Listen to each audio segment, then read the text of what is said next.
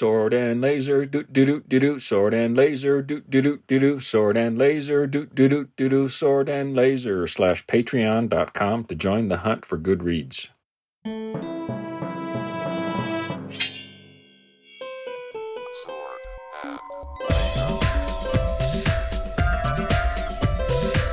everyone, welcome to the Sword and Laser. I'm Veronica Belmont. And I'm Tom Merritt. Sword and Laser is a book club, but it's so much more. We bring you author interviews, news from the world of science fiction and fantasy, and awesome discussions from fans just like you. But those of you who've been with us for a while know that we like to begin the show talking about something we're putting inside of our bodies. Well, when you put it that way, that really opens up. It used to be, what are we drinking? It's now, what are we nomming? So it's really just food or drink. Yeah. What do you nomin on? Eileen said, hey, can we get nachos? And I said, yes. And then we did. And so she got nachos and I got chicken tacos. So that's what I had. Chicken tacos from Cactus Taqueria. Have you taken me there?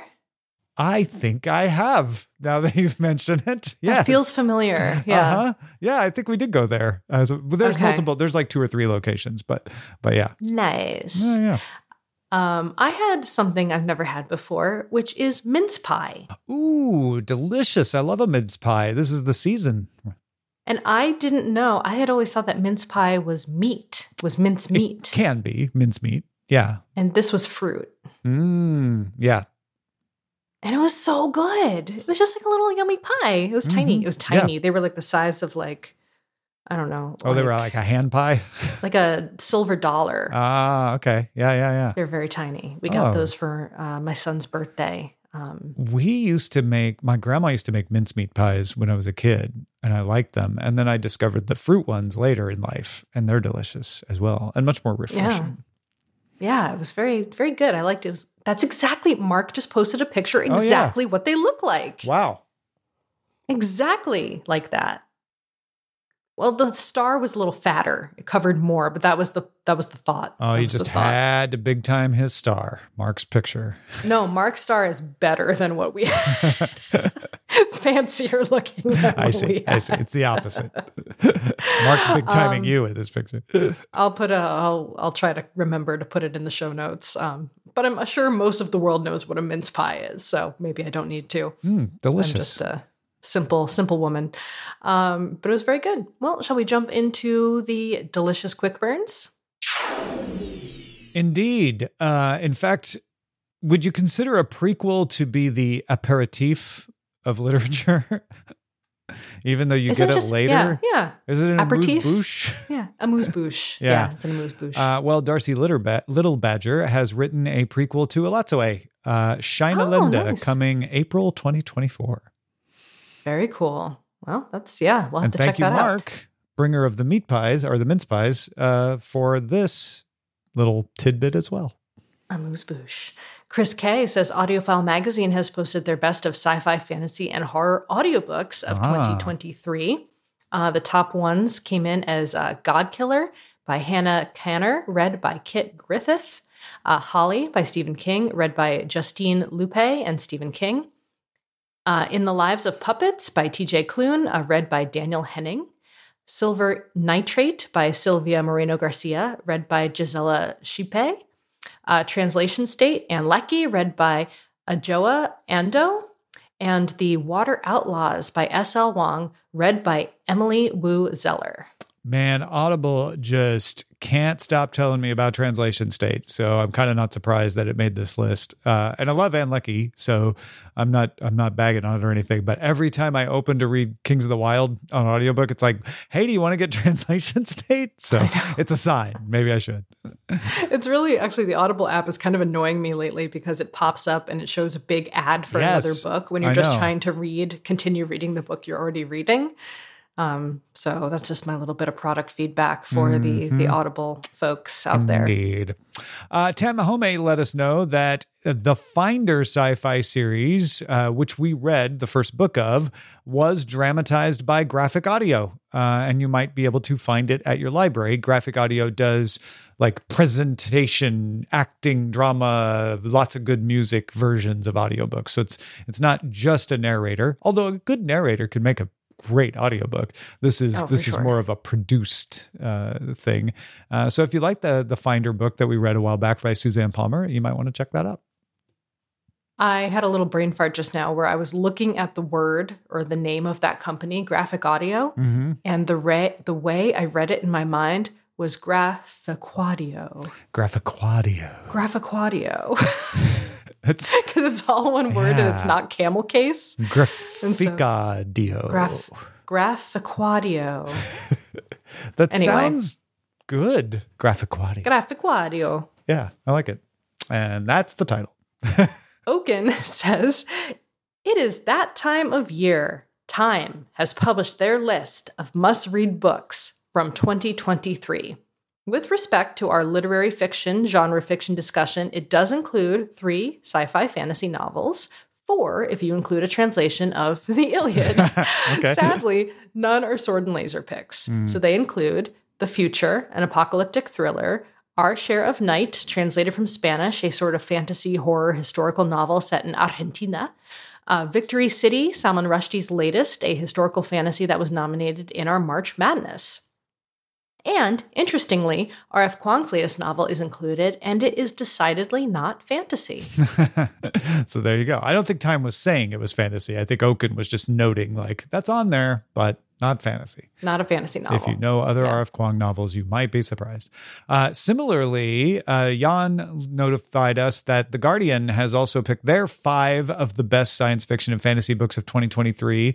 And kind of like this Time list, they are not the usual suspects. So Martin McInnes in Ascension, Jeff Ryman, Him, Some Desperate Glory by Emily Tesh are on here. And I feel like I'm missing one. Oh yeah, Lavi Tidhar, The Circumference of the World are their picks. So these are both great if you've been like, okay, I keep seeing the same books. I love Fourth Wing, but I need some other picks. I already know about that one. These are some different picks that we haven't seen as often on these lists. Nice. I'm going to open this up in a separate tab so I remember to come back to it later. Nice. Because I've been reading a lot lately and very quickly for some reason. All right. So Decado and Jan both said that the winners of the Goodreads Choice Awards have been announced. Bum-ba-da-dum. Best Romantasy is Fourth Wing by Rebecca Yarros. Of course. Best Fantasy is Hellbent by Leigh Bardugo. Of course. Ooh. Best Science Fiction is In the Lives of Puppets by TJ Klune. Nice. And I don't know why I'm a monkey now, making monkey sounds. And Best Young Adult Fantasy and Science Fiction is Divine Rivals by Rebecca Ross, which has actually been on my list for a long time. So I might have to check that one out finally. Oh, and sorry, there's more here. Yes. And Wayward by Amelia Hart, the winner for both Best Historical Fiction and Best Debut Novel, may have fantastical elements as well. Just know it's spelled Weyward. Weyward. In that way, something this way comes. All right. Here's a year-end list for the eyes. Sorry, did you just say something wicked this wee comes? I did, yes. Okay. I apologize to everyone. It's okay. Mark noted that there's a year-end list for the eyes. Enough of this list of books names. The 138 best covers of 2023. I'm sorry, when you make a 138 list, it's just most of the covers of 2023 at that point. But they are good covers. Mark says, I only recognized a few titles. One of them was Hellbent by Leigh Bardugo. And the follow-up to Sword and Laser pick, Ninth House. Nice. I'm scrolling through these now. They are pretty interesting. They're pretty covers. Not going to lie. They are very pretty covers. And in fact, what I if like you just want to see a bunch of covers, this is the place to go. They are different enough. They are different. There's definitely, we've talked about this before, how there are trends and themes in cover art. And especially in the books that I've been reading lately, and none of these look like that. So that makes me feel, it feels like a breath of fresh air, to be honest. Yeah. They also have some stats that go along with this too. Like what artist had the most covers on this list, what publishers had the most covers on this list, what authors, etc. FSG placed the most covers on the list, 19 covers. New Directions was second. Oh, those are publishers? Yeah, those are publishers. And then Kim Na was 7 covers in first place, followed by Alex Murto with 6. Not 7 covers on this list. Really? The most different covers on the list, Na Kim. Wow. Yeah. That's pretty incredible. Yeah. And 6 from Alex incredible. Murto. That's some working hard over there. That's pretty neat. Mm-hmm. Tamahome says another list to talk about. The Lauren Bukes and Daniel Suarez have new ones. Did I dream that we read Bukes? You did. I always forget. Is it Bukes or Bukey? Bukey. Yes, you do. All of us forget. Apparently. All of us had that conversation and never remembered what we determined. So I think it's Bukes. I think we had a whole thing where people wrote in and told us, and then we forgot. So apologies, Lauren. The worst. But yes, you dreamt it, Tamahome. I don't think we ever read anything from her yet. I don't believe so. No. I looked at the wiki and I did not find it. I am also looking on just the broad internet and it is not there. It's just internet. It prefers not to be called broad. Not to be. Sorry. All right, you're up. Cat Zero Ore is our last quick burn. More speculative fiction, light novels getting audiobooks. This time a series of alternate universe sequels to Neon Genesis Evangelion, read by the original English dub voice for the character Asuka. So these are anime, I think, if I'm reading this right. Yes. Evangelion anime getting audiobooks. So they are books, versions of the anime with the original English dub narrator doing the narrators. Very cool. Yeah. The Asuka character doing the narrator. All right. Well, thank you for everyone for contributing stories to Quick Burns. You can do so over on our Goodreads page or through the Discord. All right, well, now it is time for Bare Your Sword, which is our feedback from the audience. Ian kicked things off by saying, regarding gender presentation, I was deeply disturbed by the male narrator of the Murderbot books when I listened to the audiobooks. In text, our favorite sec unit presents as feminine to me. The narrator still sounds wrong. And then John Nevitz says, I also read through book 4 or maybe 5 before listening to 6, and I'd always seen Sec Unit as male from the beginning. But in thinking back, I don't know I had any reason to assume that, and I do think Murderbot does express some very protective maternal instincts while still caring and doing its job. And this is funny because I had the same reaction as Ian because I had read the first several books as Kindle. And then I had done one audiobook and I was like, what? And this was going into it knowing that Sec Unit is, does not have an assigned gender, like does not to people that we're aware of present either way, that I recall anyway. And so that was funny, being like, there's no reason for me to have that feeling other than my own internalized, like, way of identifying them. Is the voice male in the audiobook? I think maybe male presenting. The narrator is. Yeah. But I don't know. That's an interesting question. Yeah. This is a really interesting discussion, and it's great to have people having their own revelations about what assumptions you make. In certain ways. This all kicked off because we were talking about this in relation to our book from last month, Mimicking of Known Successes. And somebody pointed out, like, well, if you really look, you could see on the book jacket that she is called she. But that's kind of not the point. The point is that we tend to skip over some stuff like that and just go with the feel of things. And I think that's really interesting. I misgendered a baby on a recent 5-hour flight for the first several Not hours. Your own, right? Not my own. No. I was sitting next to two parents and their child, and the child was wearing green, and they were like maybe 5 months old. Mm-hmm.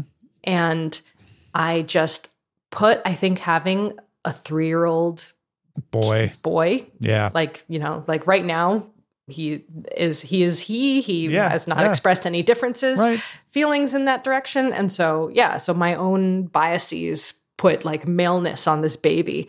And the mom didn't say anything for the longest time. Then she was like, oh yeah, and by the way, she's a girl. And I was like, oh, I'm so sorry. And she's like, it doesn't matter. She's a baby. They're just babies. Baby. and I was like, that's amazing. I love that. Yeah. Because the baby doesn't. She doesn't care. You're joking about your son not really being old enough to know at that age, at 5 months. Yeah, they definitely don't have any clue. That's interesting. And I was like, baby is like the best thing I've heard in a long time. I'm going to use that for sure. I'm definitely stealing that. Ruth said, I'm disappointed but not surprised that Shadow and Bone is getting canceled. I actually wrote an article about the series and its approach to adaptation for Interstellar Flight Press, and we'll include a link to that in the show notes. Sweet. Oh, I'm definitely going to read that. Thanks, Ruth. Yeah, thanks, Ruth. And good job with the article. Interesting side note. Netflix this week released what they're going to do every 6 months. And they didn't say this, but it's probably as a result of the writer's strike, a comprehensive list of the amount of hours viewed per episode of everything with more than 100,000 hours viewed. And Shadow and Bone was up there near not the top, but I think it was in the top 200, which, there's hundreds of thousands of shows on this list. It was definitely the highest viewed canceled Netflix show. But then you have to take other factors into account, like cost of production per episode. Exactly. There's all sorts of reasons. And there's a decline from season 1 to season 2. Trending, the way it's trending. Yeah, right. For sure. We have a hot tip coming in live in real time from Mark, who says, according to Lauren Bucas, her name rhymes with mucus. Thank you, Lauren Bucas, for that. And maybe that will stick. I'm like a phlegmy...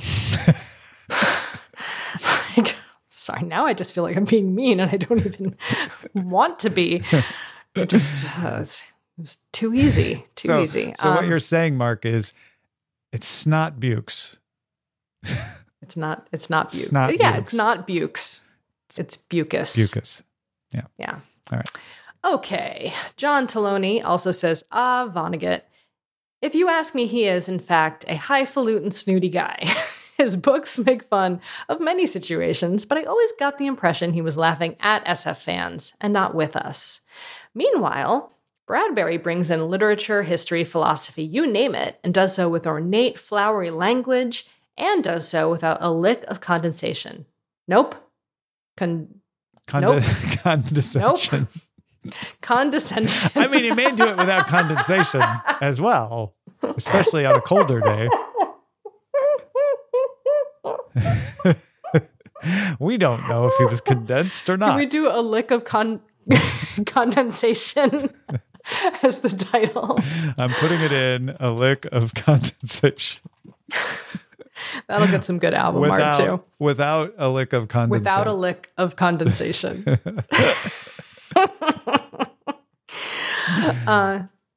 Anyway, you were I don't saying. think I'm ever going to be able to say that word correctly ever again. All right. So anyway, Bradbury, he is one of us. Okay. And then Ian goes on, this is a Discord conversation. Ian says, nah, Vonnegut feels misanthropic to me. It feels more like a laugh or scream situation. She is making the fun of the idea of destiny. Not surprising after living through the Dresden fire, bombing, and other events he lived through. Oken says, I don't think he was critical of science fiction, quite the opposite. At the end of his life, he was bitter and angry that the literary fiction types didn't take him seriously precisely because he wrote science fiction. And then links to a Guardian article where his biographer, Charles Shields, describes Vonnegut, asking him to look up his name in a dictionary. It was not there. And then look up Jack Kerouac. It was there. How about that? Vonnegut then states with a frown. It is back to the literary fiction / genre discussion, though. Clearly, he thought of himself as a writer of literary fiction and thought nothing wrong with writing literary SF. I don't know his thoughts on non-literary / plot-driven writing in general, though. Yeah. This is a great discussion. I love this because nobody's wrong. These are all folks just going, I don't know. It seems to me, it looks like, feels like this kind of thing. Totally. Yeah. So I enjoyed watching that. And I got the impression, and I could be making this up, that Bradbury didn't like to be classified as genre. That he really?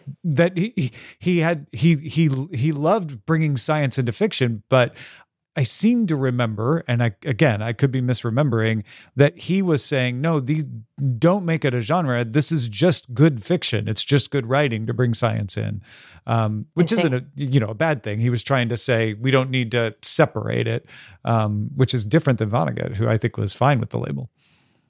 That is the whole idea of genres is interesting if you really get down into it. Mm-hmm. You know, like fiction and nonfiction makes sense. And then we branch out. Why? Because of shared interests, because of helping people find things they like. What else? Yeah, the selection. Like, I want to read a romance is a perfectly legitimate thing to say. I don't want to read a thriller. Those are different things. Thriller might have a little romance. Romance might have thriller, though. So, the edges are blurry, but they're different desires. I want to read a love story versus I want to read a shoot 'em up. And so that's, I think, why we have categories and genres to kind of help us, narrow down the selection. I was just making a very broad statement. Yeah. I hadn't actually, obviously those are all good reasons. But it's humans definitely like to put things into categories. That's how our brain works. It's what we do. Yeah, we're pretty freaking good at it, for better or for worse. All right, should we hop into the book of the month discussion? Yeah. Woo. So we kicked it off last time, and we'll wrap it up next time. But this time, y'all brought some really interesting side conversations about Kings of the Wyld by Nicholas Ames that we can talk about without spoiling. So don't worry, we're not going to get spoilery here. Beyond book jacket spoilers, I like to say that because some people are so spoiler allergic that even saying there's a guy named Clay Cooper in the novel would, spoiler, don't tell me that. But yeah, we're not going to spoil any plot elements or major events or anything like that. Before we get into these subtopics, though, are you done? Have you finished? I am like so close to done. I'm How is it taking you so long? Oh, like I just ran out of time today to get it done. I'm listening in real time. I'm not 2Xing this because I don't want to miss stuff. And it's a longer book. It's not long, but longer than some of the others we've read. And also I read slow. Even an audiobook. Can you generally tell me where you are? I'm after the festival. That's not too spoilery, right? Okay. Yeah. You're pretty far. Yeah. You're far. I'm almost for done. Sure. Yeah. I'm spitting distance from done. Got it. Yeah. So I love the metaphor. And I don't think that's a spoilery thing, but the elegant way that Nicholas Ames uses the metaphor of music and bands with adventurers and bands throughout this book. Yeah, this is what I was talking about in the last episode. So well done. Yeah. It's pretty funny. Yeah. It's just like, I knew that was the case last time, but now I've really lived it. And it's like sometimes it takes me a second to go, oh, wait a minute. That's also a music thing. It's because it's so deftly weaved in that if you weren't thinking about it, or if you're not thinking about it, you might miss it. Yeah. I really enjoyed it. I almost started picking up the next book in the series as well. But I had some other things I wanted to finish first. But yeah, this is a series that I think I will stick with. Just because I found it quite heartwarming and amusing, and I laughed out loud like several times and grew to really enjoy the characters quite a bit. for all their foibles and mistakes and, past. But it really, it cracked me up. I want to go travel back to 1990s me and give him this book, because in the 90s, I was living in Austin. All I did was go to bars and see bands all the time. Like, I would have extra loved it back then. Nice. Apparently, I didn't realize this. The next book in the series is more around 80s music. Oh, really? Thematically. Okay. And so I am a huge 80s music fan. Like, I love metal. I love but like, I love 80s music. Yeah. So and if you haven't picked it up yet, you don't have to love metal to enjoy this book. No. It's just weaved into the background, like little references and nods and allusions and stuff. So did you agree that it's kind of like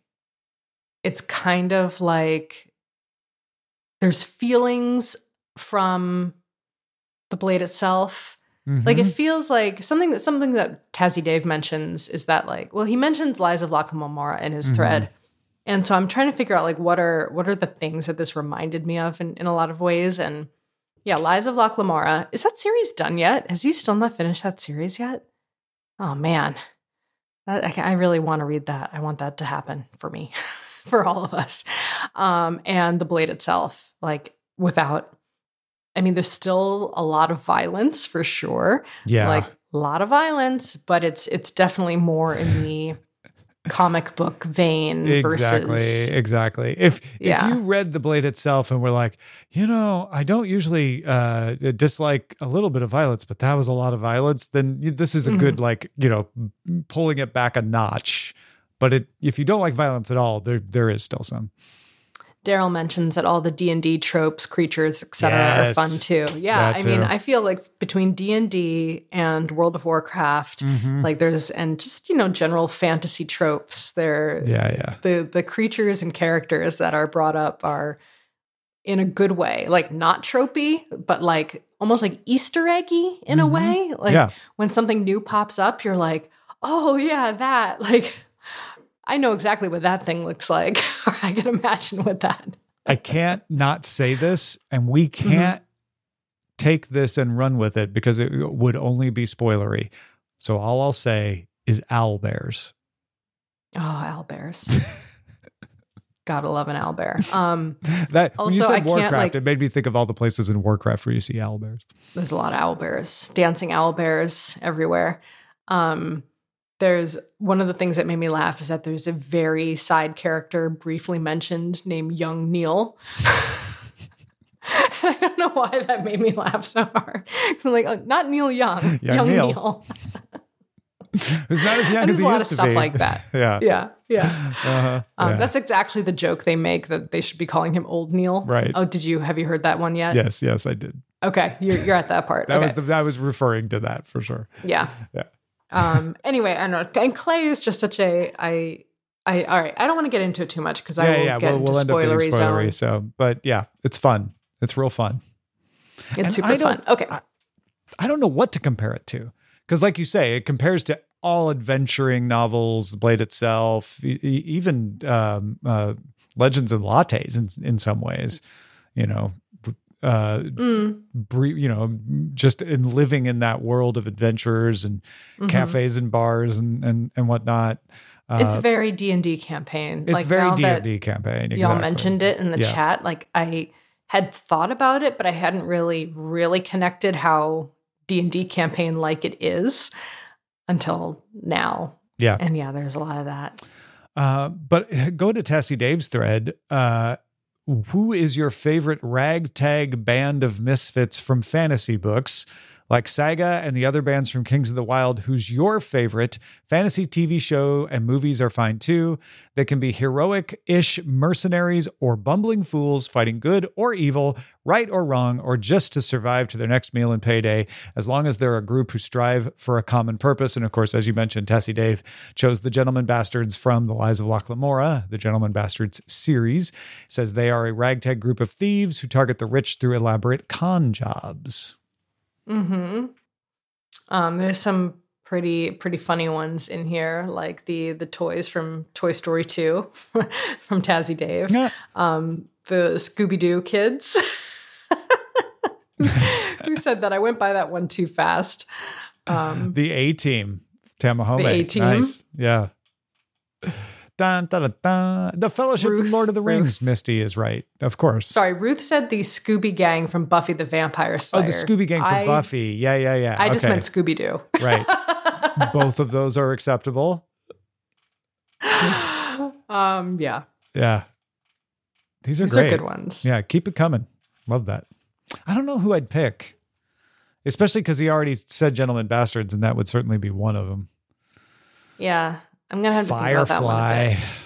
Firefly came up in the thread as well. Yeah, totally. That's a good one. Yeah. That is a good one.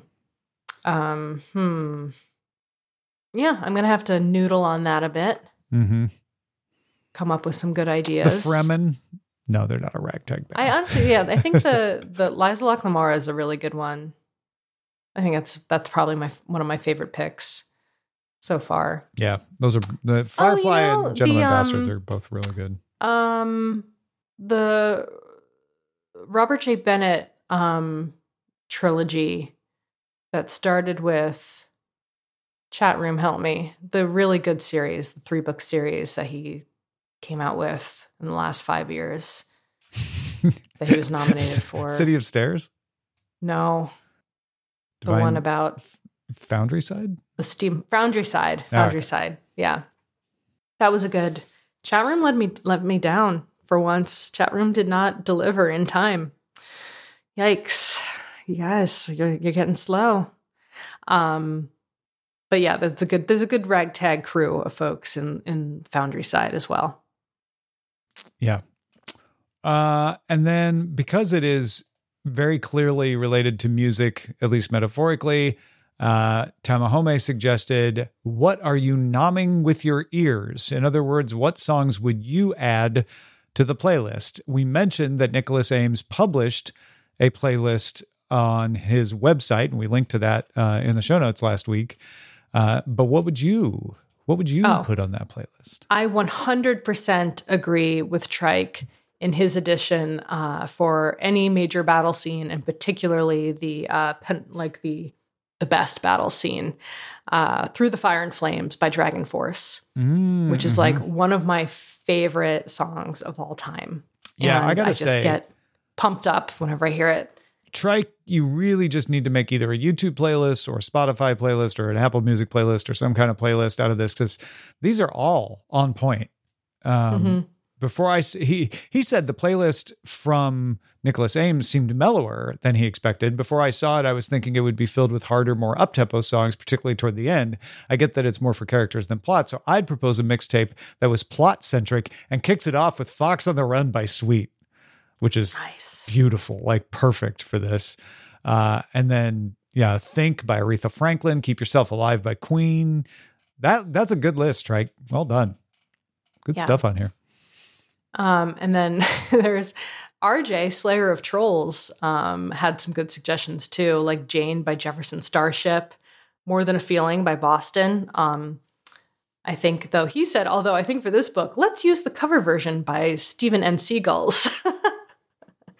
And then Breaking the Law by Judas Priest, just because. Yeah. Oh, and then Tessie Dave for the introduction of Lady Jane and the Silk Arrows, Stand and Deliver by Adam and the Ants. Nice. Yeah. Very what good. A great character. Good stuff. This is fun. Y'all are fun. That's all the content we have for this episode. So question for you. Do you say his name Ames or Eames, like the chair? Because it's spelled the same. I don't know. We'll have to ask him. We'll have to find out. Yeah, why are you asking me? I'm just sitting here pretending I know how to pronounce it. Because you're the guy who pronounces things better than I do.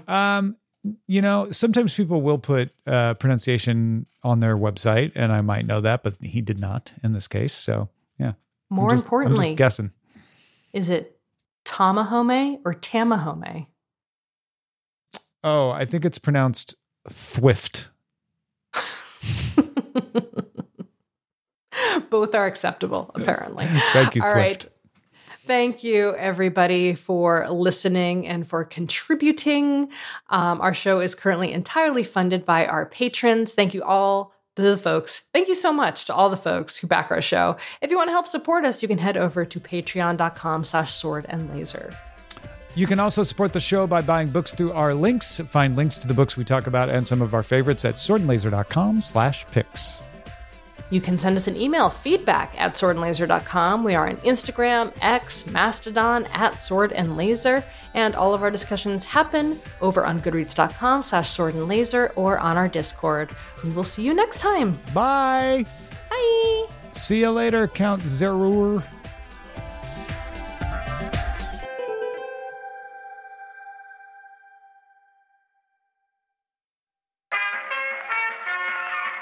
This podcast is part of the Frog Pants Studios Network. For more information about this and other shows, visit frogpants.com. Audio program so good, it's like you're there.